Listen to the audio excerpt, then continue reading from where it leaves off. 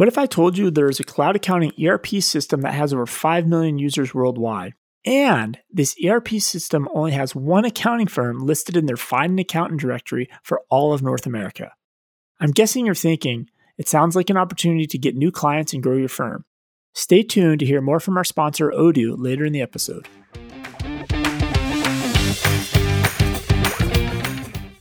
Everybody's just getting in each other's lanes, and we talked about this in our prediction episode. Like, we're starting to see everybody get in each other's lanes now. So that makes a lot of sense, right? Because if you're spending on credit cards, right, you also need to send checks. You might need to pay a vendor not with a credit card.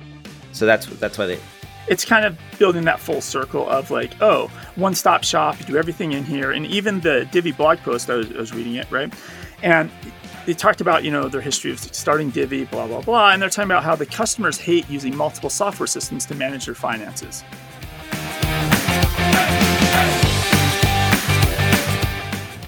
Today is Saturday, May 8th. This is the Cloud Accounting Podcast. I'm Blake Oliver. And I'm David Leary. Blake, last week you told everybody how we're switching to Xero as our accounting platform. And you get people so excited on the interwebs that I'm being tagged in all these posts. People want me to take some course or training course on this now, and some Xero training, collaboration thing. I just don't have time for this. It's just you gave me the tour this week, and it's just, and they're poking around. It feels a little Coke and Pepsi, right? It's very similar. I can navigate Xero because I have 20 years knowledge of QuickBooks. They're very similar. The one thing, though, I do like the concept that Xero has that is not really in QuickBooks that they have on bills and invoices, this kind of draft status, and then approved status. I think that field is huge. Yes. Just that's kind of a big deal. And then I do like how you can have your own payment buttons. Mm-hmm. So, for example, I work at Melio. Of course, I want to use Melio for people to pay us. And in Xero, I can cook up a button that connects right to Melio. Yes. You're not locked in. Which I could never do in QuickBooks. In QuickBooks, I just had to give my URL. Right. So that's kind of cool too. Yeah. So, well, I'm glad you like it. I like stirring the pot a little bit. And the cult of Xero is now after David Leary. And you're an initiate now. So you can look forward to everyone showing up at your door and trying to get you to come to their services. Well, I mean, I'd like to use, I'm using both, which is good because I still have other things on QuickBooks. So, and actually at the same time though, as because you still have a client, right? Yes. And that's why I've got my Xero subscription going. I mean, I use it for all my own stuff because I was a Xero guy for a long time. But you don't have any clients on QuickBooks. So you need to get a second client on. So I do. QuickBooks experience. So your job, David, is to figure out how to get me using QuickBooks again. Now, remember, I started out as a QuickBooks guy a long time ago.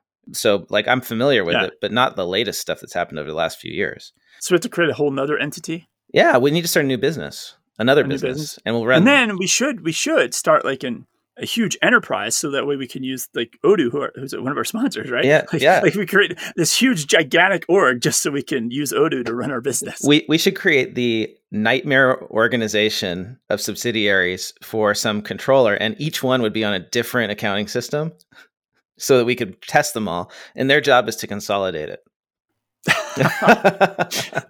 This does not sound like a great idea at all.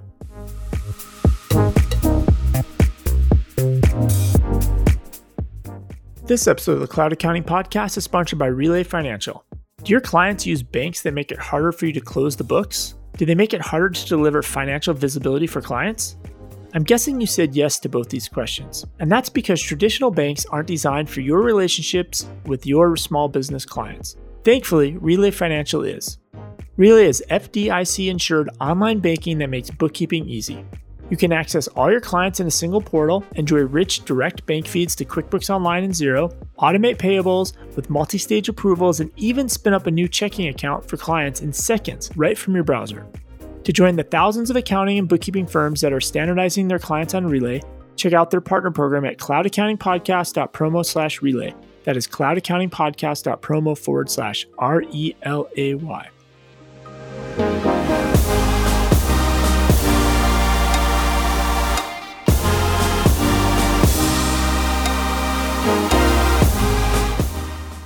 Let's get to the news, shall we? We've got stimulus stuff we could cover. PPP running out of money.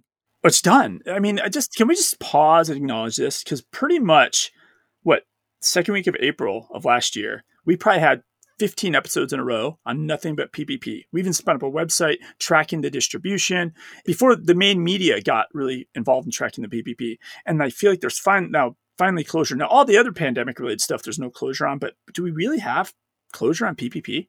Well, not quite, because while they've stopped accepting applications, they've still got $8 billion set aside for community financial institutions and $6 billion for the applications stuck in review status due to error codes. And that $8 billion, that was like sent to certain banks that lend it to either minorities or women or other underserved communities type. Exactly. That was set aside for that. And so that's still available. Okay. That is through those institutions. But like most of the banks at this point have stopped accepting new applications. You can't fill one. Well, the out. banks didn't stop. Banks weren't even told. And all of a sudden the website was telling them they can't submit applications. Well, there you go. It looked. Okay. So it would just, it's for most people, it's done. So now, can we just stamp this in the ground like this the last time we talk about PPP? You know, I keep saying that. I've said that like 2 times though, so I'm a little jaded. But we could try. There is another stimulus program, though, that launched this past week. The Restaurant Revitalization Fund has initial results from the SBA. This is a program that provides restaurants and other eligible businesses with grants equal to their pandemic-related revenue loss, up to $10 million per business and no more than $5 million per physical location. Big deal. Up to the amount of their pandemic-related revenue loss, making them completely whole, theoretically. And you can use it on anything, not just on payroll. So basically what the PPP probably should have been in the first place. So who applied for this? Who got money? More than 186,000 restaurants, bars, and other food and beverage businesses applied for this assistance from this $28.6 billion fund during the first 2 days. The window opened on May 3rd. So it sounds like the money's going to go pretty darn fast. If we've got closing in on 200,000 institutions already going after 28 billion. So if you haven't got in your application, you should do that pretty quickly. I guess during the first 21 days, SBA is holding the applications and they're going to prioritize applications from small businesses owned by women, veterans, and socially and economically disadvantaged individuals. After that, it's a first come, first serve basis. So get your applications in now, and because it's going to be first come, first serve after that initial round. And that's everything I have for stimulus. We're done. For stimulus, although I do have an item about the Biden administration's IRS plan. And I have an IRS article, so want to jump into that? And then take care of all the political stuff. What's your IRS news? So every time we've been bagging on the IRS, they don't have enough funding, they don't have enough funding, they don't have enough funding. And it's causing delays in people's tax returns, right? Now, the newest problem is they don't have ink for the printers. So how? What? So the contract for supplies supplies and services of the printers, it ended in September of 2020. So now 69 of 164 devices, basically 42%, are just not usable as of March 30th, 2021. So and this is from the Inspector General for the Tax Administration, Treasury Inspector General. Wonderful. So what are they doing? I mean, is this part of the problem, or is this just it's just another piece of this? It's funding, right? Yeah. It's somebody whoever's job it was to make sure the contract for that was active. It fell through, and the one stat they gave. So as of March 5th, the agency issued 36 million tax refunds. Last year at the same time, it was 52 million refunds were processed. So they're down. Everything's behind 30%, and it makes sense, right? If 40% of your printers are broken, staffing's down 40%, everything's going to be slow. I'm picturing some IRS agent at the office having an Office Space kind of moment with the printer, walking over to it and going nuts on it because it won't work. And some of them, apparently some of the printers, I guess like laser printers, sometimes they have like an exhaust cartridge. Like there's a waste cartridge of some type, like those are full and they have no service to come empty those. It's just a mess. And the thing is, they're going to need way more funding because ink cartridges are like the most expensive thing on the planet. So black gold, baby. They're going to need another $80 billion just to buy ink. HP, suddenly their stock skyrockets. Well, I have some IRS news, and then we'll close this out. The Biden plan for the IRS that we talked about last week that would give the IRS $80 billion over the next 10 years to go after high net worth individuals, the wealthy, to audit them more, to increase taxpayer services. That same plan buried in there is that the IRS would then have the authority to regulate tax preparers. This is something the IRS has been trying to do for a long time, but has never been able to get authority to do. And there were some court cases that struck down this. It's not something that they currently have the ability to do. What does this mean, the word regulate? Give me an example of what they want to do or control. The current situation is that anyone can sign up to be a tax preparer and get a P10 and file taxes.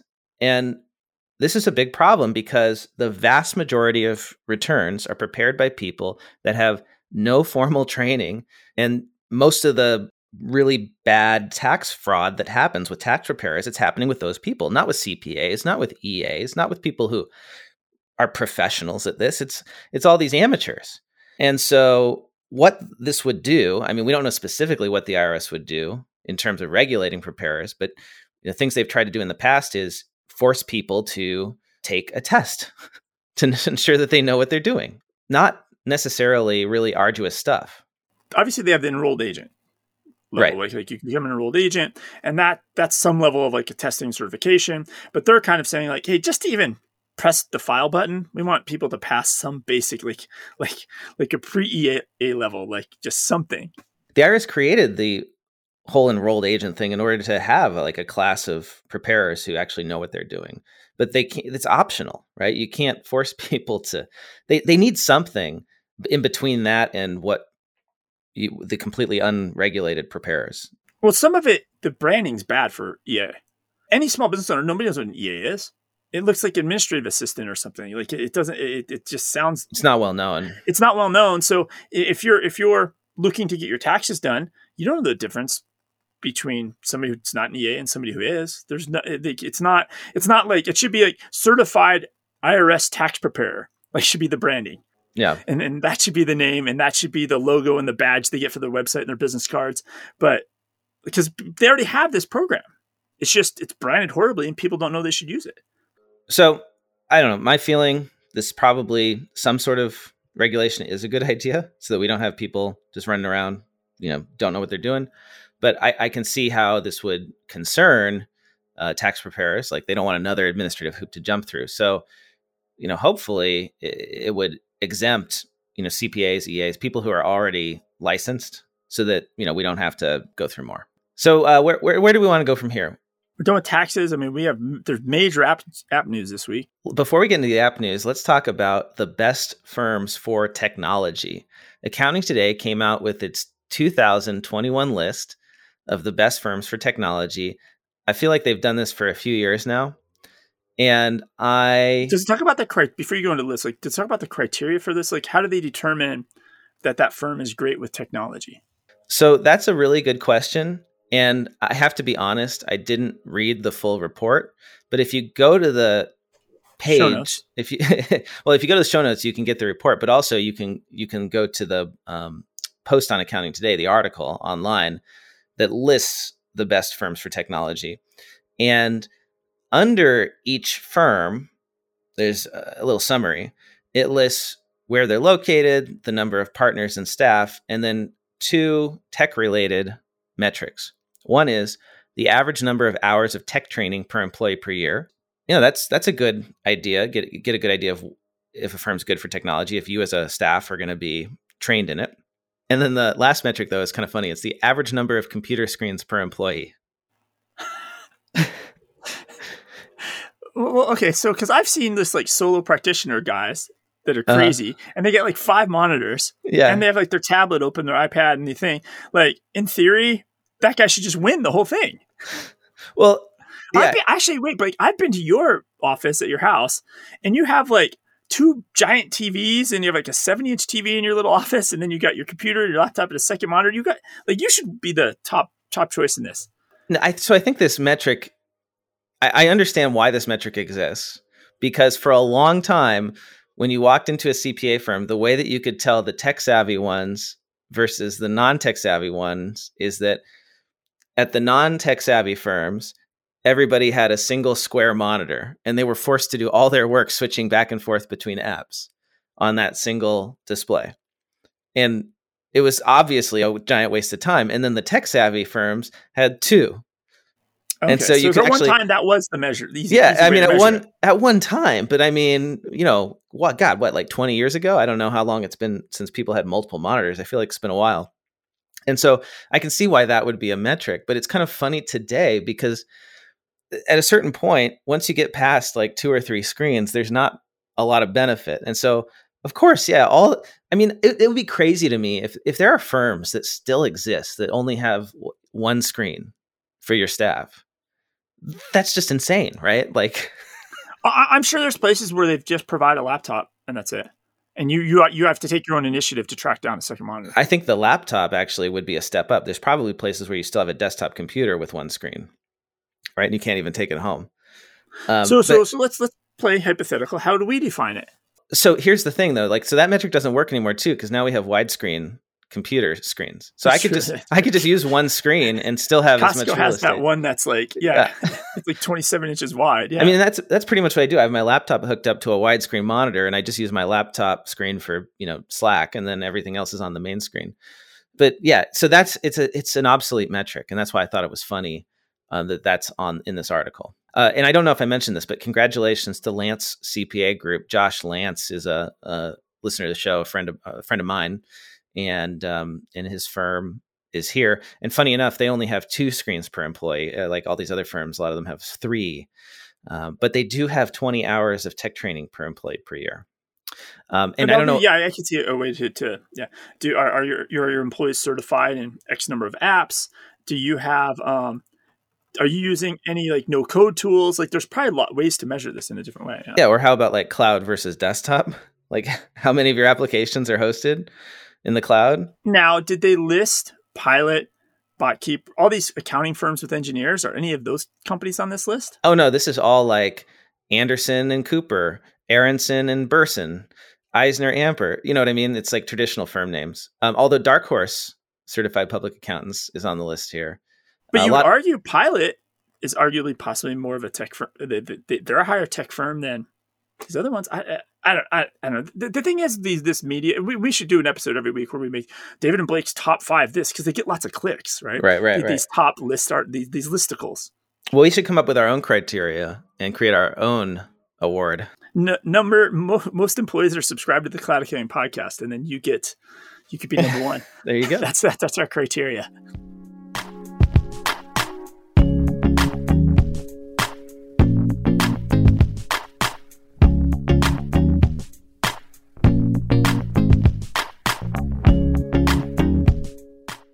This episode of the Cloud Accounting Podcast is sponsored by Odoo. I was checking out Odoo the other day, and sure, it has all the typical features you would expect in a highly customizable cloud ERP system, including dozens of built-in modules and thousands of third-party apps. But one of the built-in app modules really caught my eyes. It's a spreadsheet, but not any spreadsheet, it's a spreadsheet that is built directly into the accounting system. By using Odoo's built-in spreadsheet module, you can model and manipulate your data and it instantly stays up to date without any exports or integrations. It's crazy powerful. Imagine a sales rep updating a projected sale amount in a CRM module and having instantly reflected in your spreadsheet. The accounting and invoicing modules are always free, so there's no reason not to give Odoo and the spreadsheet module a try today. Head over to cloudaccountingpodcast.promo/Odoo. That is cloudaccountingpodcast.promo/ODOO. Unleash your growth potential with Odoo.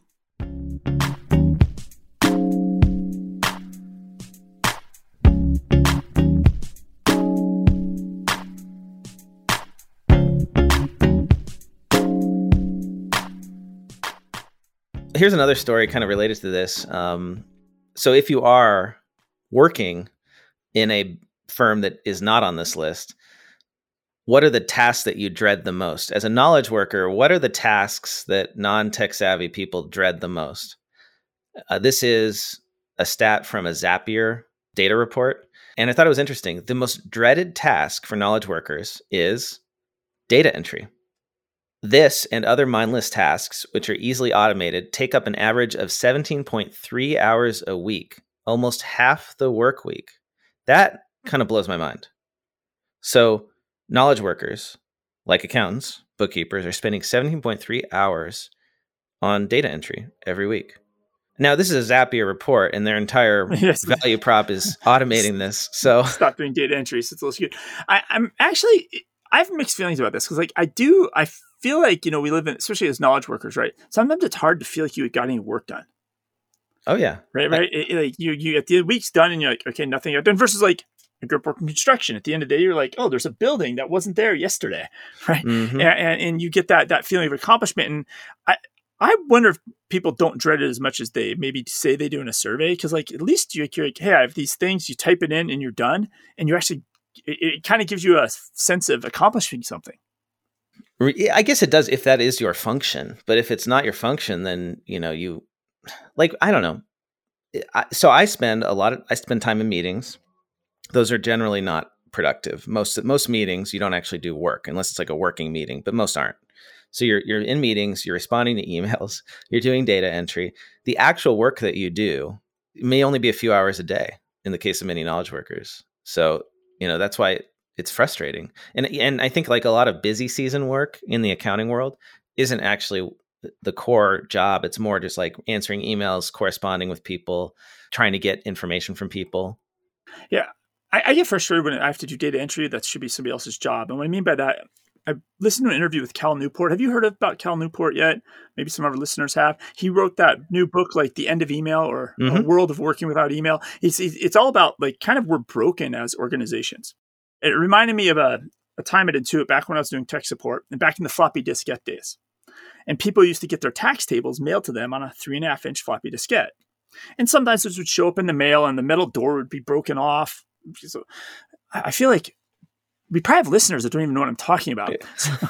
So imagine before you had cloud software that just downloaded something from the cloud, you'd get a floppy diskette with the tax table updates and you'd upload it to QuickBooks, and then you'd have the new taxes. And then if there was new taxes that changed next month, you get a new floppy diskette and you'd upload it. Sometimes these would get damaged for whatever reason, right? Maybe they got exposed to radiation and they got erased. Who knows, right? People would get bad disks.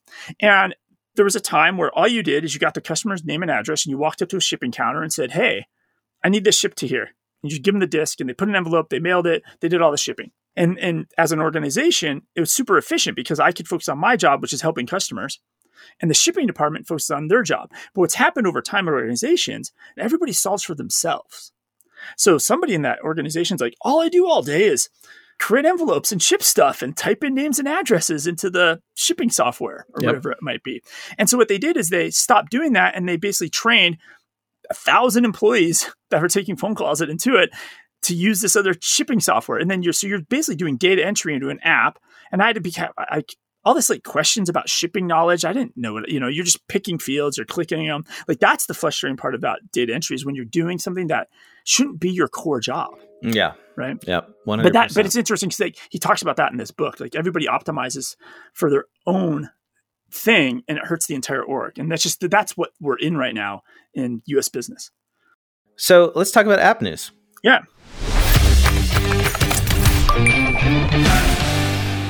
Big news this week.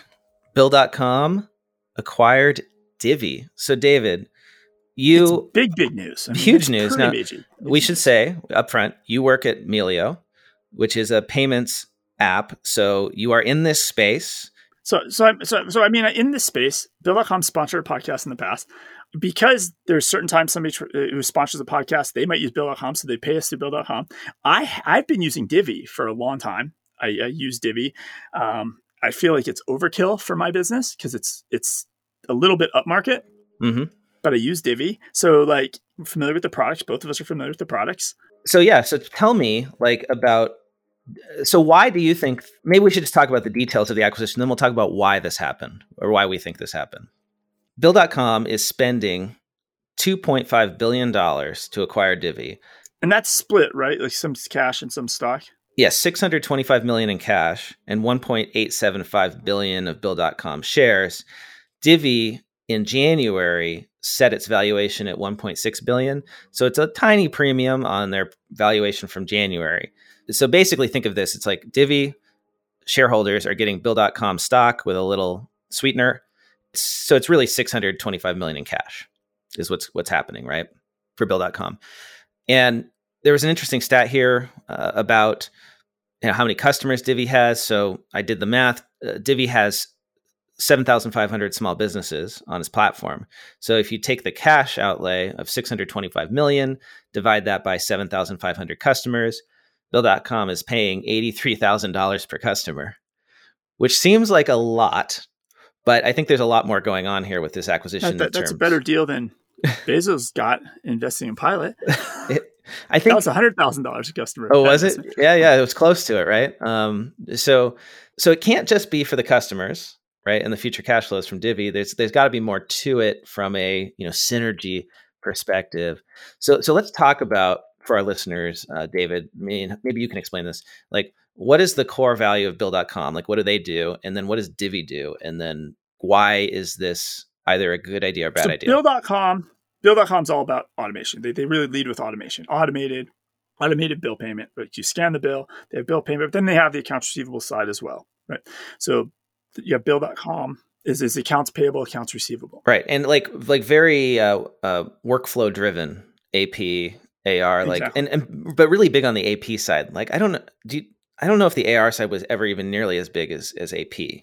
Yeah, it doesn't seem that way based on looking at the decks and things like that. So essentially you have that side, but they're up market, right? Bigger, medium, and enterprise level businesses. Well, what's one of the major things those businesses also have? They have purchase and procurement process, and they have expense reports and employees that need virtual cards and budgets and all that. And that's the stuff Divvy does. So Divvy is those, I haven't used Divvy, so I'm actually just learning a lot about it right now, today. They do the virtual credit card thing, the corporate virtual cards, physical cards, and where I can control the amount that each employee has every month. It's like very sophisticated. Very similar to Brex, very similar to Ramp, very similar to Airbase. Got it. In a way, they're all very similar, right? I'm making this really, really overly simplified, but all these companies are very similar. You connect your bank account to Stripe so they can see how much money you have. You mean Divvy? No, you connect your bank. So you're using the app. David and Blake are going to create a company just like this. Okay. Here's what we do. So we're using Divvy. We're creating. No. We're creating a company just like Divvy. You're talking about how Divvy works. How they work. Okay, how they work, essentially, right? And so you connect to Stripe, the bank account. Mm-hmm. They can see how much money you have, and they adjust your credit kind of off that. So on one hand, they're connecting to Stripe to access your bank account information and money and move money out of your bank account to pay the credit card. Then on the other side, they're using the MasterCard or Visa APIs to create credit cards instantly for your employees, or I like to create a virtual card for each SaaS app I sign up for. So if that SaaS app ever gets hacked or something, it's siloed out, right? And that's essentially it. So this is why so many companies are appearing like this, right? Because they're just using off-the-shelf platforms to build these things. And then they build around it this whole software management layer where if I'm the controller or the business owner, I can issue all these cards to my employees and then set very specific rules about what they can spend it on, how much they can spend. I get a lot more control. And so you're getting a lot of functionality for free because they're playing the arbitrage game, right? They're getting that float. Right. So that's the thing about these services like Brex and Divvy. They seem like almost too good to be true because a lot of times they're free or like super cheap. So they're making money when you spend on that card. They get a cut of that credit card processing fee from Visa, MasterCard, and the merchant services like that. So that's essentially the business. But Divvy actually added bill payment, just like Expensify added bill payment and Brex added bill payment. Like everybody's just getting in each other's lanes, and we talked about this in our prediction episode. Like we're starting to see everybody get in each other's lanes now. So that makes a lot of sense, right? Because if you're spending on credit cards, right, you also need to send checks. You might need to pay a vendor not with a credit card. So that's why it's kind of building that full circle of like, one-stop shop, you do everything in here. And even the Divvy blog post, I was reading it, right? And they talked about, their history of starting Divvy, blah, blah, blah. And they're talking about how the customers hate using multiple software systems to manage their finances. And then they talk about, now it's going to bring you, quote unquote, a one-stop shop platform that you've been asking for. And these two businesses will allow you to have a single solution for all your payments needs. No more wasting time on manual work, no more staying out late at the office to close the books, no more waiting for a tool that does everything you need. So let's just really pay attention to these words. One-stop shop. You never have to use different apps, et cetera, et cetera, et cetera. I don't know if you knew this. About 18 months ago, there's a cloud accounting package out there called ZipBooks, ZIP Books. Divi acquired ZipBooks quietly. Now, Bill.com owns a cloud accounting software package that competes with QuickBooks, Xero, et cetera, et cetera, et cetera. Yeah, this is really interesting. Is Divi powered by Bill.com's AP and with its own GL going to grow into not just full spend management, AP, expense reports, but also categorizing those expenses in a GL, right? Producing the reports. So, like we were talking just last week about Brex doing this. Yeah. And actually, I think last week I said, like, Divi's going to do this stuff too. Like, this is like, they're all on that same march. Like, everybody wants to be QuickBooks. Everybody's trying to be QuickBooks. Yeah. Like, this is the march everybody's on. So you can get in the why, but I do want to, like, because I have an article, speaking of QuickBooks, about Rene Lassert's last company, and we can jump into that he sold to Intuit. Because this whole promise of this, like, one software system, it's all together, and one, it's all going to be merged together all perfectly, is all great on paper. But the reality is, tomorrow, if you're a Divi customer and a Bill.com customer, I guarantee you still have two logins. This is not one seamless solution. And so how long does it become a one-stop shop? And we'll talk about that when we talk about the whole Intuit payroll announcements that went on. But you said you have a theory of why this happened. Well, so Bill.com, first I want to get out there and say that I love Bill.com. I had the accounts payable part of my practice built around Bill.com for years. And it was a core, probably, I think I even said once, it was the most important app in my stack because I didn't have anything else that could do what Bill.com did. Oh, they were first. They were first. I could switch to market. I could switch from Xero to QuickBooks or to some other GL. I could have different expense management tools. I could have different payroll solutions, but there was nothing other than Bill.com in terms of actually getting those bills into one place, having my clients approve them, and then sending out the payments, either ACH or paper check. No one else did it. But then within a matter of 5 years, 10 years, less than 10 years, all of these other competitors popped up. And Bill.com is a 20-year-old company. So they have a lot of technical debt. And I think anyone who uses Bill.com now or who has used it recently will tell you that the interface leaves a lot to be desired. It's not as modern. And things change really fast in tech.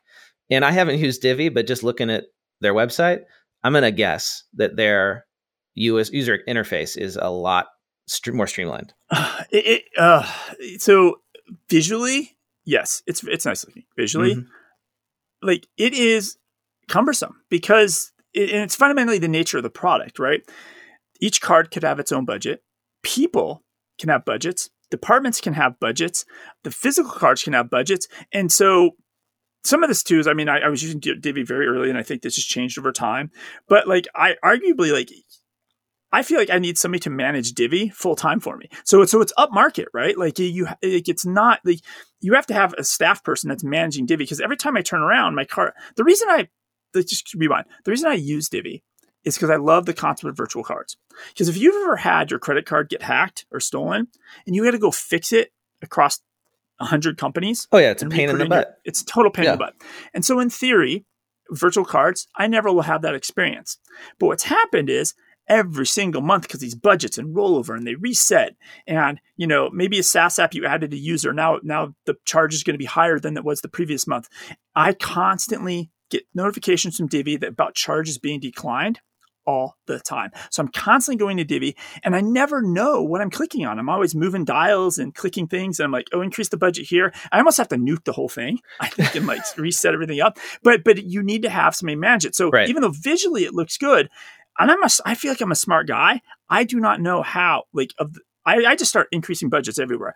I'm like, okay, increase the budget for me, and then there's like sub budgets. Does that let me increase this one? No. Okay, try to move that to 200. Now can I move this to 100?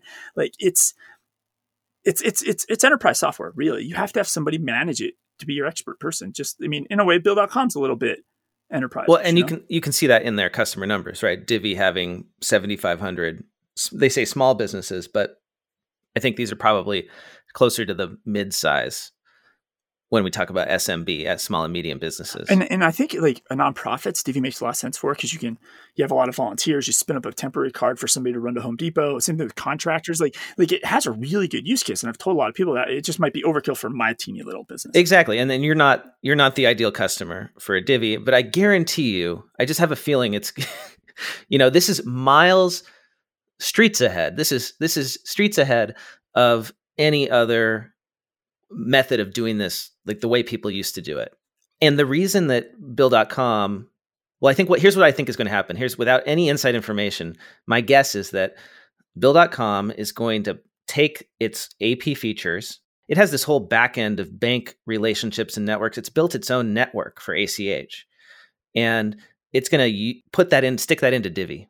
So now you're going to have all the features of Bill.com, like the AP power that it took them years and years to build with these banking relationships, in Divvy. And that's going to be the interface. That's what's going to grow. So they're buying Divvy for the tech, right?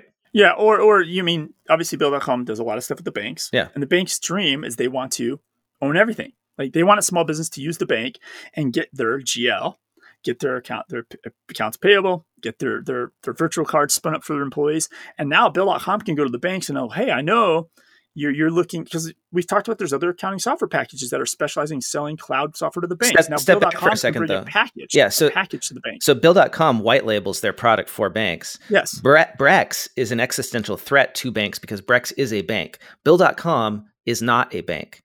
Yep. So Bill.com can go to all the banks and say, look, we've got a full stack solution, AP expense management, and we can help you compete with these neobanks.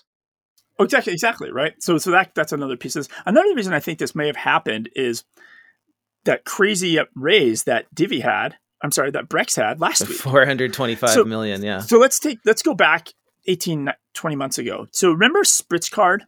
Yes. So when QuickBooks Live was first announced, the Spritz guys, they used to be at GoDaddy or something, and they had a company, and it was a very similar, smaller, and it was really for smaller businesses, right? And it was a instant credit virtual thing, super easy to use. You sign up, you get the card, blah, blah, blah, has a nice app. One of these solutions, right? That back when Divvy and Brex both got like $30 million rounds, the Spritz guys were like, we're done. We're out. They just quit. They shut the whole thing down. They're like, well, they couldn't raise money. They couldn't raise money that fast. And I'm wondering if Brex took that $450 million round and Divvy was like, oh, we got to make a move now. Because or even Bill.com, I wonder how much of that raise last week affected this decision announcement. Obviously, it didn't just happen in 7 days. These things take a long time. Yeah. But it also went from a rumor of $2 billion to $2.5 billion like that. So that other $500 million came from somewhere. So I got one more story to round out this whole theme. We're talking about expense reimbursements. We're talking about spend management payments.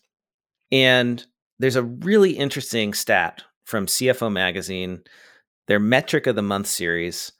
Their metric of the month is total cost to process T&E reimbursements, travel and expense reimbursements. So this is really tied to this whole expense reporting thing. This whole so this is, I'm an enterprise. I have employees that do time and travel. They do travel, and they have expense reports. And now I have to manage all this. And it's a cost to me as a business owner or an enterprise. Right. And so, if you're a finance team, accounting team, you want to know, how much does it actually cost us to process an expense report? Because you want to get that down, right? You don't want it to cost more to process an expense report than the actual expense, right? Yes. Makes sense. So this is one of the biggest differences I've ever seen in one of these reports, from the top performers to the bottom performers. Okay. It costs a top performer in the APQC database, so mostly medium, larger businesses, $1.10 to process a T&E disbursement. So to David, for me to reimburse you for your expense report. So because I'm using an Expensify product or a Divvy product or whatever I'm using, the employee just takes a photo of the receipt, boom, it shows up, and maybe it's already connected to their bank account, and it's a low enough amount, it's an instant approval, and it brings my cost down to $1 to do the work. And the only way it could be that low, I think, given the processing fees, is if it is almost completely automated. So top performers, $1.10 per T&E disbursement. Median performers, $7.80. And bottom performers, $14.50. That's like each check. So if I check. submit a reimbursement for $8 for a lunch, it costs the company $14 to track and reimburse me my $8. Yeah. Just for that one expense report, if that expense report had like one item on it, right? Which can often happen. So people should use this. Like, all our listeners should be using this to like send an email to clients. Like this is an easy upsell service for you now. And so this is all because I'm guessing the bottom performers are using paper checks and Excel spreadsheets, right? You're emailing in some PDF with a receipt, and the AP department has to create a bill and pay you with a check. And that looks like the numbers that I've seen for years about how much it costs to process a paper check, which is generally like $10 to $20 per check, if you actually add up all the costs associated with it. So this is crazy. Like, what a good example of the value of technology in reducing costs to process payments. And so essentially this justifies these valuations, because in theory, on a long enough timeline, everybody's going to be in that dollar bucket. Looking at this, you would be insane not to be implementing this tech. Yeah. It's the best ROI I've seen in any cloud accounting app type. Well, plus with these apps, what you're doing to full circle in our conversation, the expense department is essentially putting all the work onto the employees. Exactly. And they're and so instead of the employees doing their job, they're spending time using these apps to file their expense reports. But the employees themselves, I don't even know if this, they tend to like it, I think. Well, think about it this way. I don't know if this metric calculates the employee time, but like when employees have to do manual expense reports, it's insanely time consuming and they hate it. So this is way better for them. They just take a picture, auto categorizes, submits, done. It's great.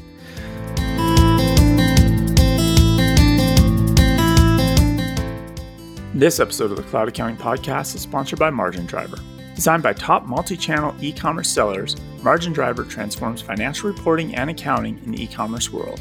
Margin Driver is a real-time e-commerce accounting system that automates gross profit accounting, making business easier and more profitable for both you and your clients. By leveraging integrations with leading e-commerce platforms like Shopify, BigCommerce, Channel Advisor, and EcomDash, marketplaces such as Amazon, eBay, Walmart, and Etsy, and shipping solutions like ShipStation, ShipWorks, and Amazon FBA, Margin Driver creates the perfect pairing for either QuickBooks or Xero to meet the unique needs of your multi-channel e-commerce clients. Margin Driver's real-time dashboards and reports incorporate it all, including the fees, refunds, shipping, and fulfillment costs, so that your clients can accurately calculate their cost of goods sold and profit all the way down to the individual order level. This will give you the ability to focus your clients on the best products and pricing strategies that will have the greatest impact on their bottom line. To learn more about Margin Driver and to get a 60-day free trial, head over to cloudaccountingpodcast.promo/margindriver. That is cloudaccountingpodcast.promo/MARGINDRIVER.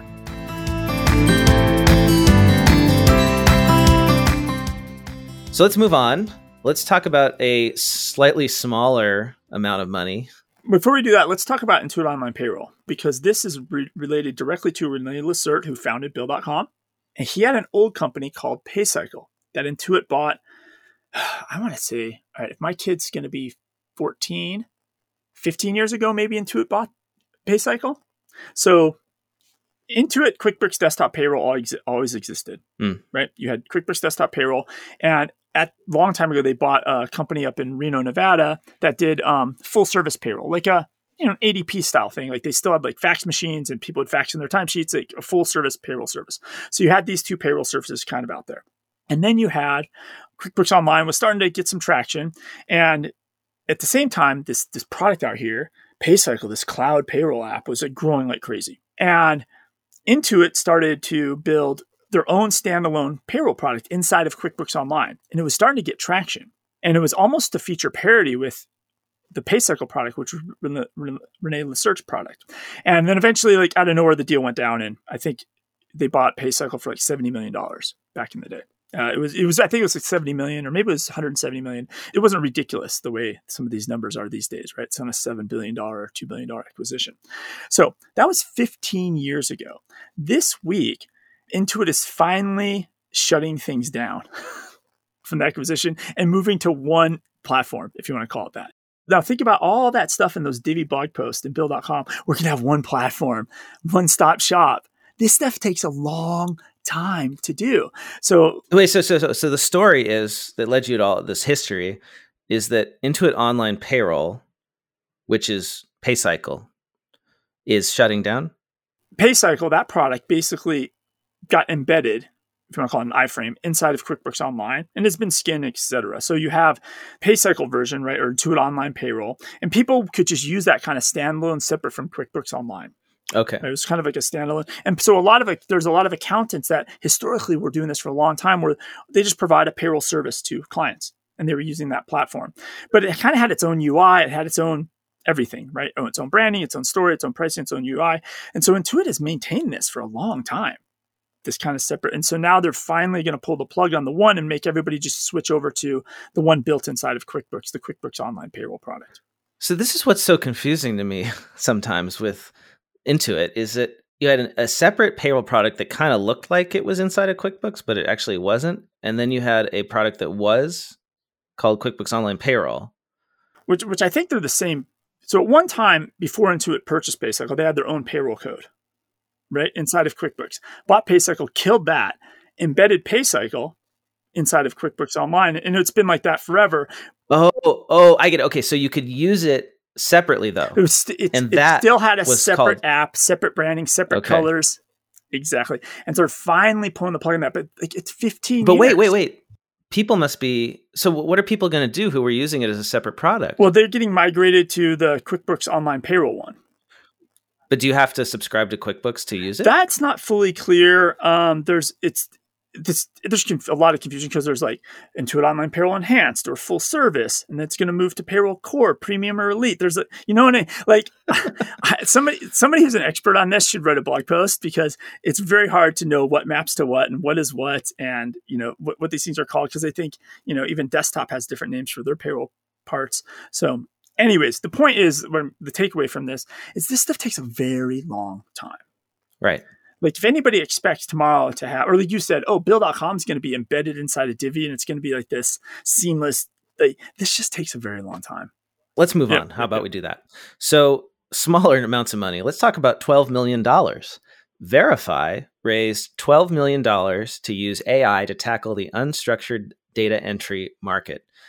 And David, this is another one where I'd love to get your opinion because you worked at AutoEntry for a while. Oh, I know these guys very well. They used to come. I used to run a developer Friday morning hangout, and the two founders of this company would just come there every Friday to learn about QuickBooks integrations. And then they slowly built this. It used to be called a product called like Boxy IQ, and they've just been chipping away.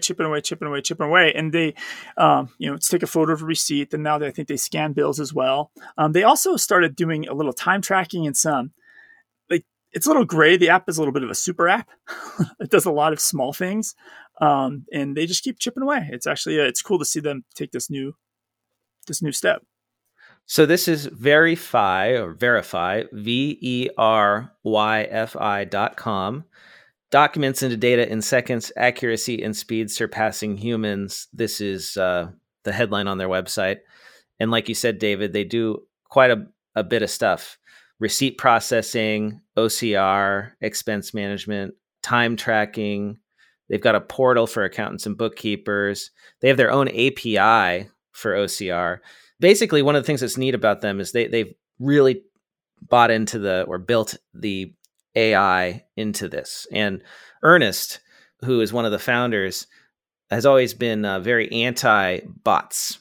So I've always gotten along with Ernest. He says everything in Verify is done by a computer. There's no humans on the back end that are, doing this and pretending to be the computer.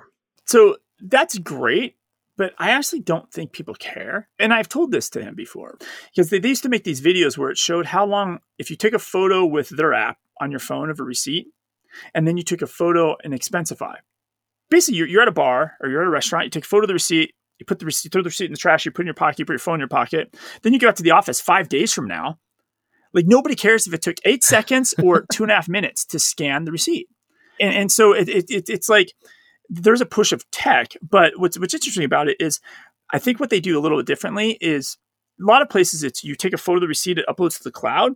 I think their iOS app, their apps actually have the OCR running locally. I'm not positive, and I think that's why it's so much faster. Like they don't. It doesn't upload, go to server, go to process this. It just instantly starts scanning them.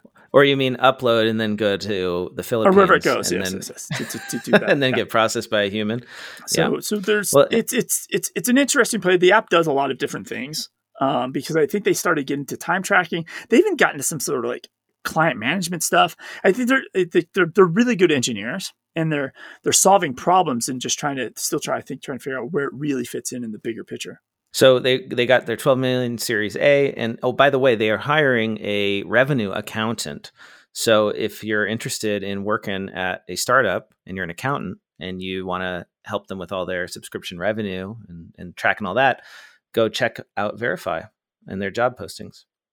What else you got, David? So Chime, remember we talked about Chime before? They're one of these neobanks, right? And we talked about Chime because they crashed, they were down in like a few months back and they weren't responding. But this is one of those online banks and they were used for fraud. A lot of people were spinning up a bank account. This is one of the ones that people were using to instantly spin up a bank account. You now have an account and a routing number, right? You have your routing number and your bank account number. Now you can go do fraud, PPP fraud, and that's what they donate the money to Chime, and then they deposit the money to your Chime account, and then you take the money out and you're off scot-free.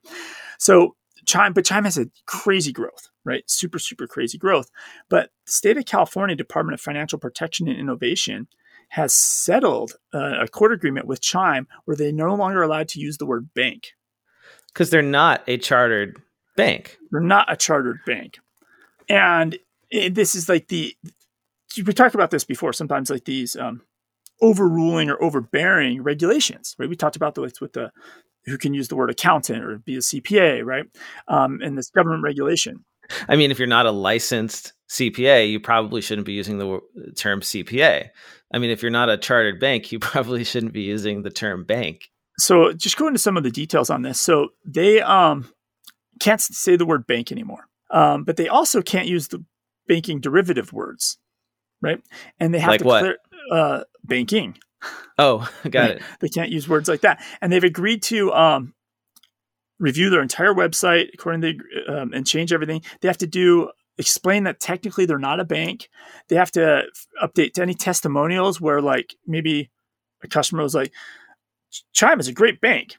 All those reviews have to be stripped and changed that are online, and their Google results, all their ads. Any of their ads they have to fix.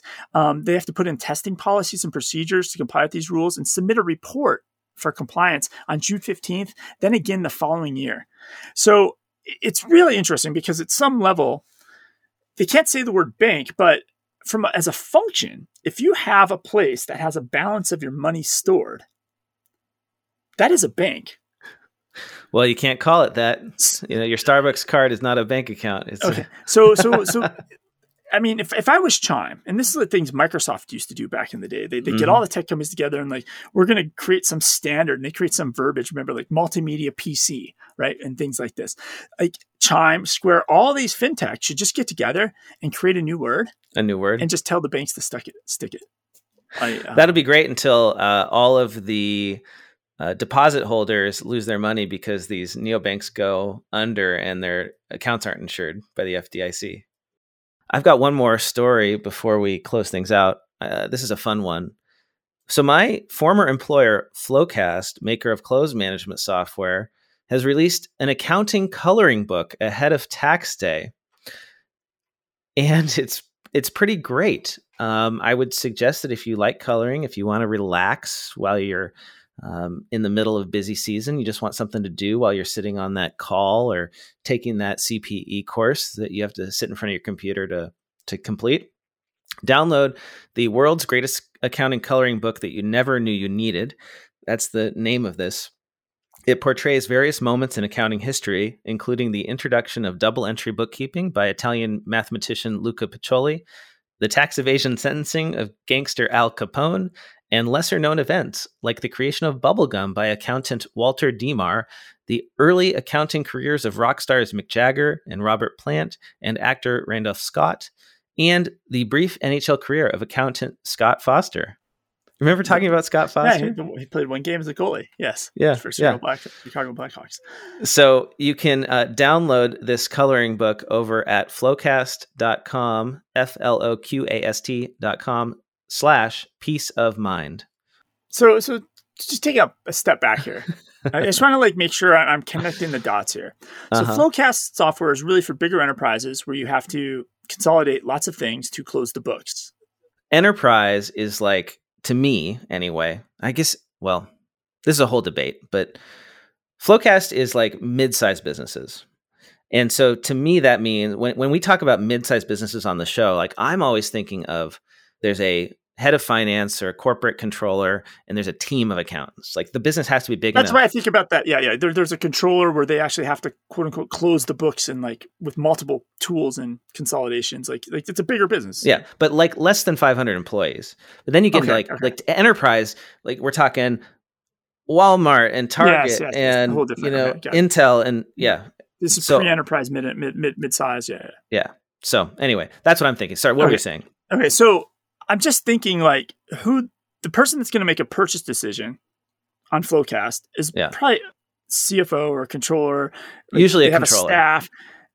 Is that person, gonna I don't know. There's just obviously it gets attention. You're talking about it. We're talking about it on the podcast, but does this really move their marketing needle? If it just feels it almost feels unprofessional or silly for the people they're targeting their product at. I don't know. It's just my take.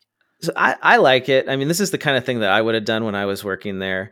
Is this really your idea, Blake? And it was just on a back shelf somewhere and they finally did it? No, this wasn't actually. Right. I'm impressed.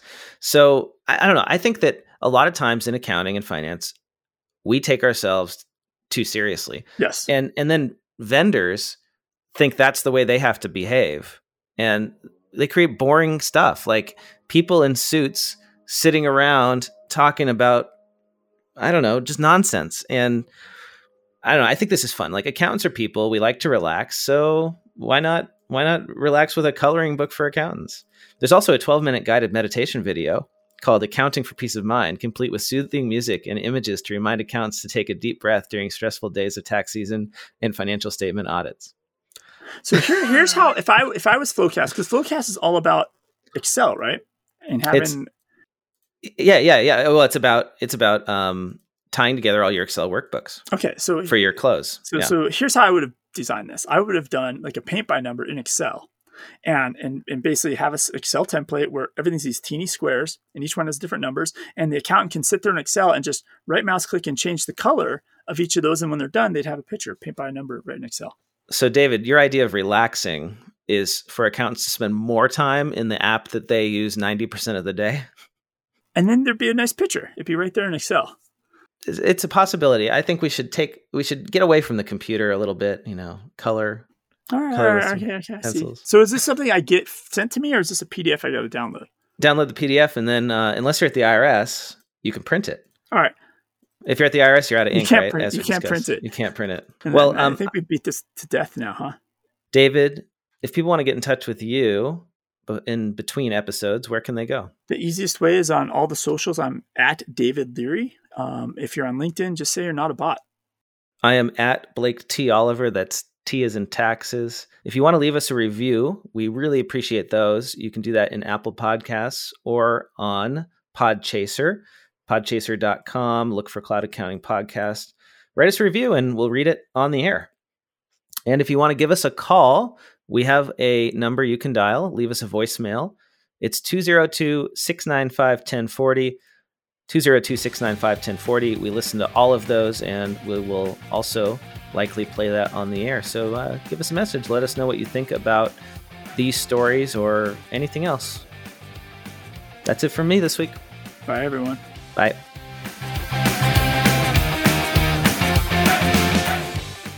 Time for the classifieds. BKX is the community event only for bookkeeping professionals. The BKX conference, hosted by the Digital Bookkeeper Association, is June 22nd through the 24th in Las Vegas. This year will include keynote speaker Aaron Brockovich. Both in-person and virtual tickets are available, and as a Cloud Accounting Podcast listener, you can receive 15% off when you apply the promo code CLOUD15 at checkout. All lowercase letters, that's CLOUD15. Visit bkx.com to learn more and register. Are you an accountant or bookkeeper who wants to get the most out of Xero? Xero, a comprehensive guide for accountants and bookkeepers, is available now. Author Amanda Aguillard shares 8 years of experience using Xero in her own practice to connect the dots between accounting theory and software. See why Xero founder Rod Drury calls her a proven expert in getting the most out of the Xero platform and ecosystem. Buy it now on Amazon or through your local bookseller. With new tech coming out from around the world each day, how do you filter out the noise and find the best tech for your firm? Launch for Accountants is a tech discovery platform made for accounting firm owners. Here are just a few of the most popular launches from the month of January. A web-based tool for building narratives around your 10 key tapes, a PPP forgiveness utility, and a financial modeling platform that integrates with your entire cloud stack. To learn more, sign up for the weekly newsletter at launchfa.com. I quickly wanted to let you know about a new project that I've been working on for the last year or so. I'm launching a podcast network called Accounting Podcast Network. It has new podcasts that I know you'll love, like the Accounting Salon Conversations podcast hosted by Amanda Aguillard and the Accounting Automation Workflows podcast co-hosted by Brian Clare and Heather Satterley. Head over to accountingpodcastnetwork.com. That's accountingpodcastnetwork.com. Want to get the word out about your newsletter, webinar, party, Facebook group, podcast, ebook, job posting, or that fancy Excel macro you just created? Why not let the listeners of the Cloud Accounting Podcast know by running a classified ad? Hit the show notes for the link to get more info.